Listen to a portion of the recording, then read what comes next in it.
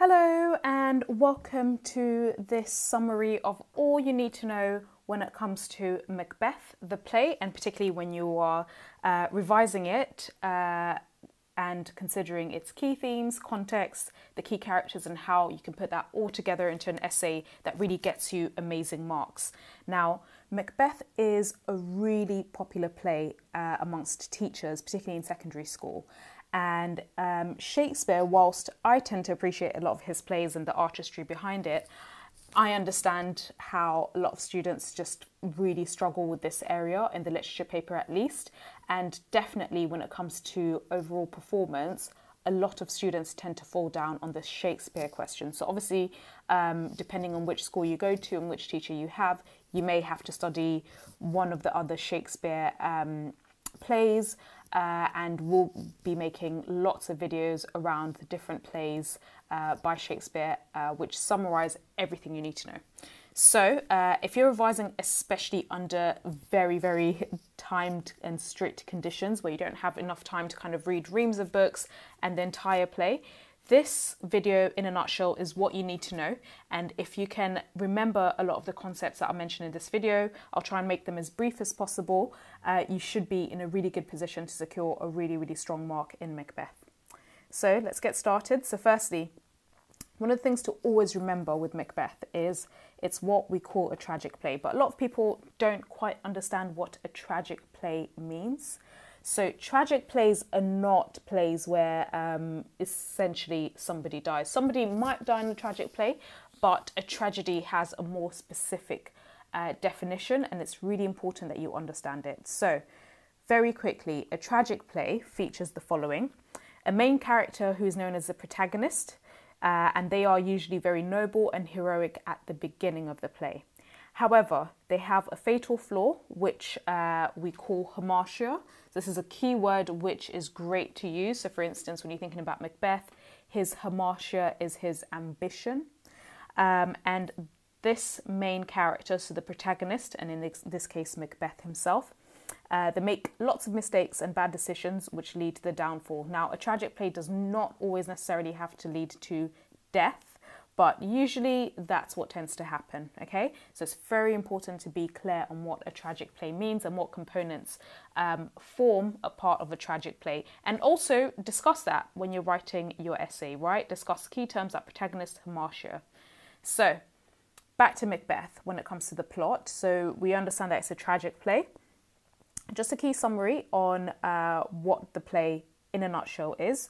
So Macbeth is the play's protagonist, who at first is noble and he bravely fights for Scotland. Then he meets three witches who plant seeds of ambition into his mind. This is a good metaphor to use when you are talking about Macbeth.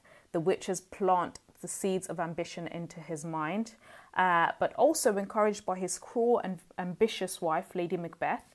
Macbeth eventually aspires to become more than a soldier, and he kills King Duncan and becomes the King of Scotland.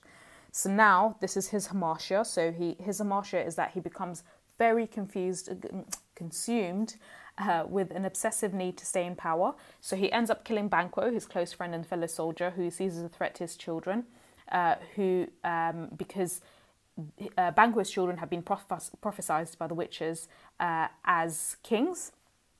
He then embarks on a murderous rampage to kill off any threats to his power.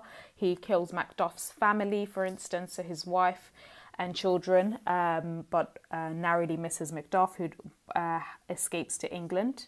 And soldiers in his kingdom eventually stop being loyal to him. So initially, when Macbeth does kill King Duncan, it's very unclear in the kingdom, who's responsible for his death. But then more and more soldiers, starting off with Macduff, begin suspecting Macbeth of being behind all of these killings. And obviously by the end of the play in Act 5, we find that the soldiers who have stopped being loyal to him in Scotland flee to England. They then plot to get rid of him, and eventually Macduff, a soldier, kills him, and he restores King Duncan's sons as rightful heirs to the throne. So the reason why Macduff was able to kill him is because he was not born of a woman, i.e. he was born through a caesarean section. So when you're thinking about characters, the key characters, obviously the main character is Macbeth. So he's a noble soldier. He's corrupted by the witches and his wife, Lady Macbeth. He kills King Duncan, and himself he becomes king of Scotland before eventually meeting his own death at the hands of Macduff. And then we've got Lady Macbeth here. So she's Macbeth's wife. She's very ruthless, ambitious, and she will stop at nothing to make her husband become king. Yet by the end of the play, she feels incredibly guilty and remorseful about her actions, and she's driven insane by her guilt and commits suicide. So it's an interesting turn of events, because initially in the play, she is the one who's very direct, she's very controlling, very manipulative of Macbeth. She's the one that really goads him into committing the killings, particularly the killing of King Duncan. But then she essentially experiences a change of heart and becomes very remorseful about her actions later on and commits suicide off stage. Then we have the three witches, who are the other characters. So they are very evil, they're mischievous.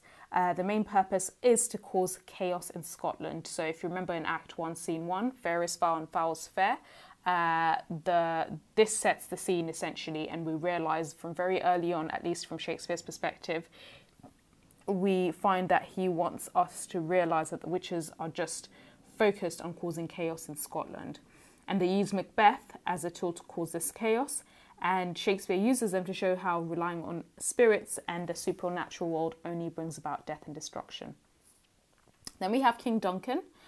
So he's presented as a really kind and virtuous king. Under his rule, Scotland is really peaceful, it thrives, and we can say that he is a foil to Macbeth. So he's a character who in many ways reveals all the deficiencies within Macbeth, because when Macbeth becomes King of Scotland, he is very vicious. Scotland also starts crumbling. He is very much focused on how to maintain his power as opposed to how to, develop Scotland and how to keep the country quite strong. Back to King Duncan, he obviously leads Scotland to victory and peace and order. His leadership style is a huge contrast to Macbeth. And as I mentioned, when Macbeth becomes king, unnatural things happen, lots of people murdered, and Scotland becomes chaotic. The other character is Banquo. So he's a soldier who also becomes Thane. So in Act 1, Scene 3, this is when Macbeth and Banquo, who fought side by side, successfully keep Scotland safe.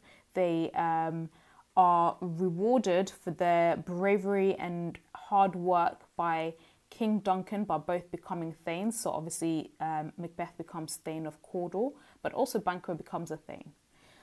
So when the play begins, we learn he's close to Macbeth and they both fight valiantly, which means bravely. He remains noble and does not pay attention to the witch's predictions of his sons becoming king, showing how loyal he remains to King Duncan, right? He doesn't let the witches sow these seeds of ambition within his mind. However, he's eventually killed by murderers hired by Macbeth, and perhaps he was too trusting of Macbeth and he wasn't careful to see the kind of change in demeanour in Macbeth once Macbeth obviously found out that he would become king thereafter, according to the witches.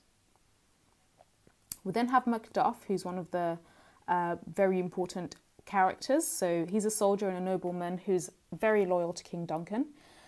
He becomes very suspicious of Macbeth early on, and this is interesting because he never really believes appearances, and he is someone who's very questioning of it. And because he is, whilst Banquo and King Duncan kind of took Macbeth at face value and believed him, and also took his wife, Lady Macbeth, at face value, they ended up meeting their untimely deaths. Macduff escapes this because he doesn't take what Macbeth says at face value. In Act 4, Scene 1, the witches prophesy to Macbeth that a man not born of woman, which means not born through a natural birth, they're born through being cut out of the mother's womb, a caesarean. This will be the man who will have the power to kill Macbeth. And obviously, according to the prophecies, this does come to pass. And in Act 5, towards the end, Macduff does kill Macbeth. Okay, so when you are taking into account the entire play, but also these key characters, it's really important when you're discussing any exam answers to tie that into context. So this is really important, particularly if you want to aim for the higher level 7, level 8, and even level 9 marks, as opposed to the more standard level 5, level 6 marks, which a lot of students tend to get by. But, you know, all they just need to do is start tying in a bit more explicitly back to context. So when you're thinking about context with Macbeth, one of the important things is, number one, this was written in the Elizabethan era. So always remember that this was written in the Elizabethan era. Some people make the error of saying that it was written in Queen Victoria's time, so Victorian era. That is not the case. Shakespeare was alive much earlier than this. So it was called the Elizabethan era, or some people also refer to it as the Jacobean era, which is also correct. So at the time, contextually, people were very superstitious, and women suspected of being witches were burned at the stake. This is important when you're thinking about both Lady Macbeth and the witches. Now, when you're thinking initially about the witches, the fact that the play even begins with focusing in on them, there's lots of pathetic fallacy used, which is dark, kind of horrible weather that's used to reflect the general mood that the witches are plotting to cause chaos and disaster in Scotland. And people at the time who watched this play would have been terrified to see the witches. They would have known that this bodes really badly for Macbeth. This is a key and important foreshadowing element. So foreshadowing meaning predicting what is to come, because it essentially foreshadows the destruction of all characters in the play, or most of the characters in the play. But also, Lady Macbeth being so ambitious was very uncharacteristic of women at the time. So Elizabethan women were expected to be very docile, very submissive. They were expected to play a very rigid social role when it came to looking after the husbands, not having very much ambition beyond that, and beyond, raising a happy family. And Lady Macbeth, interestingly, is not concerned about that. And in fact, she even says that she would kill her own baby if that meant that she could get more power and her husband could get more power. So this, tied in with the witches, would mean that a lot of people at the time who watched this play would see Lady Macbeth as very much aligned with the supernatural and evil world.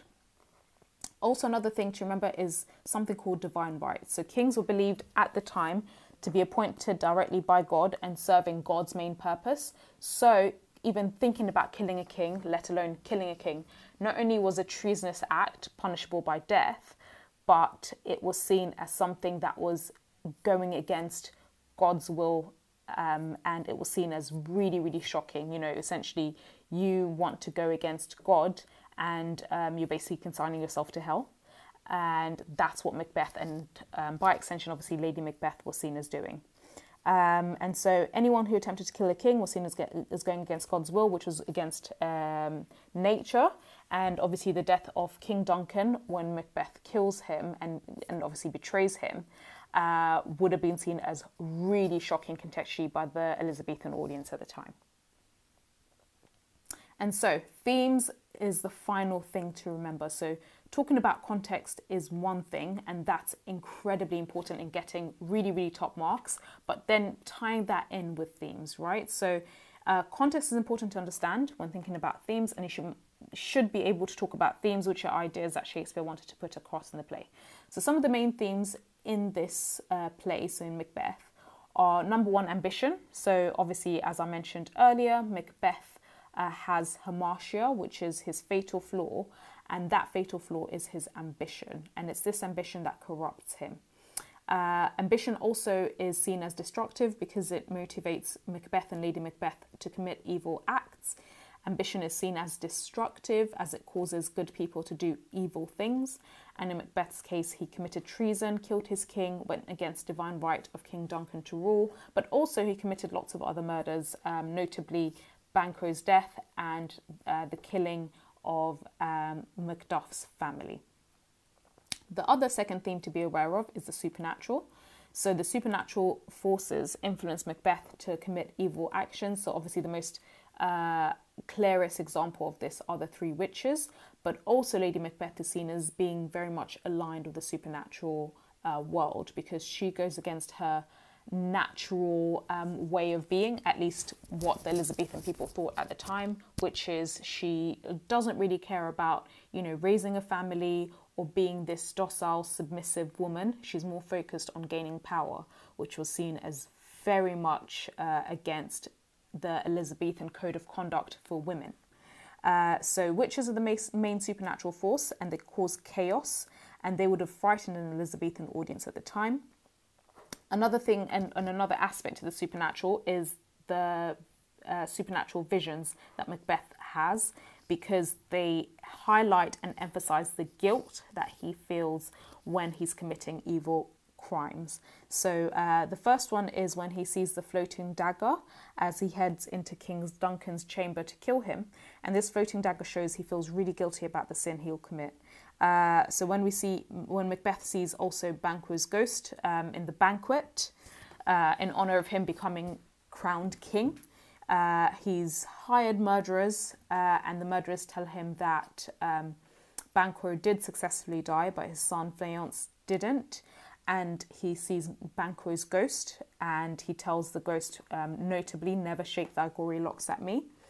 And this vision, this supernatural vision, again shows Macbeth's guilt over killing his comrade and friend.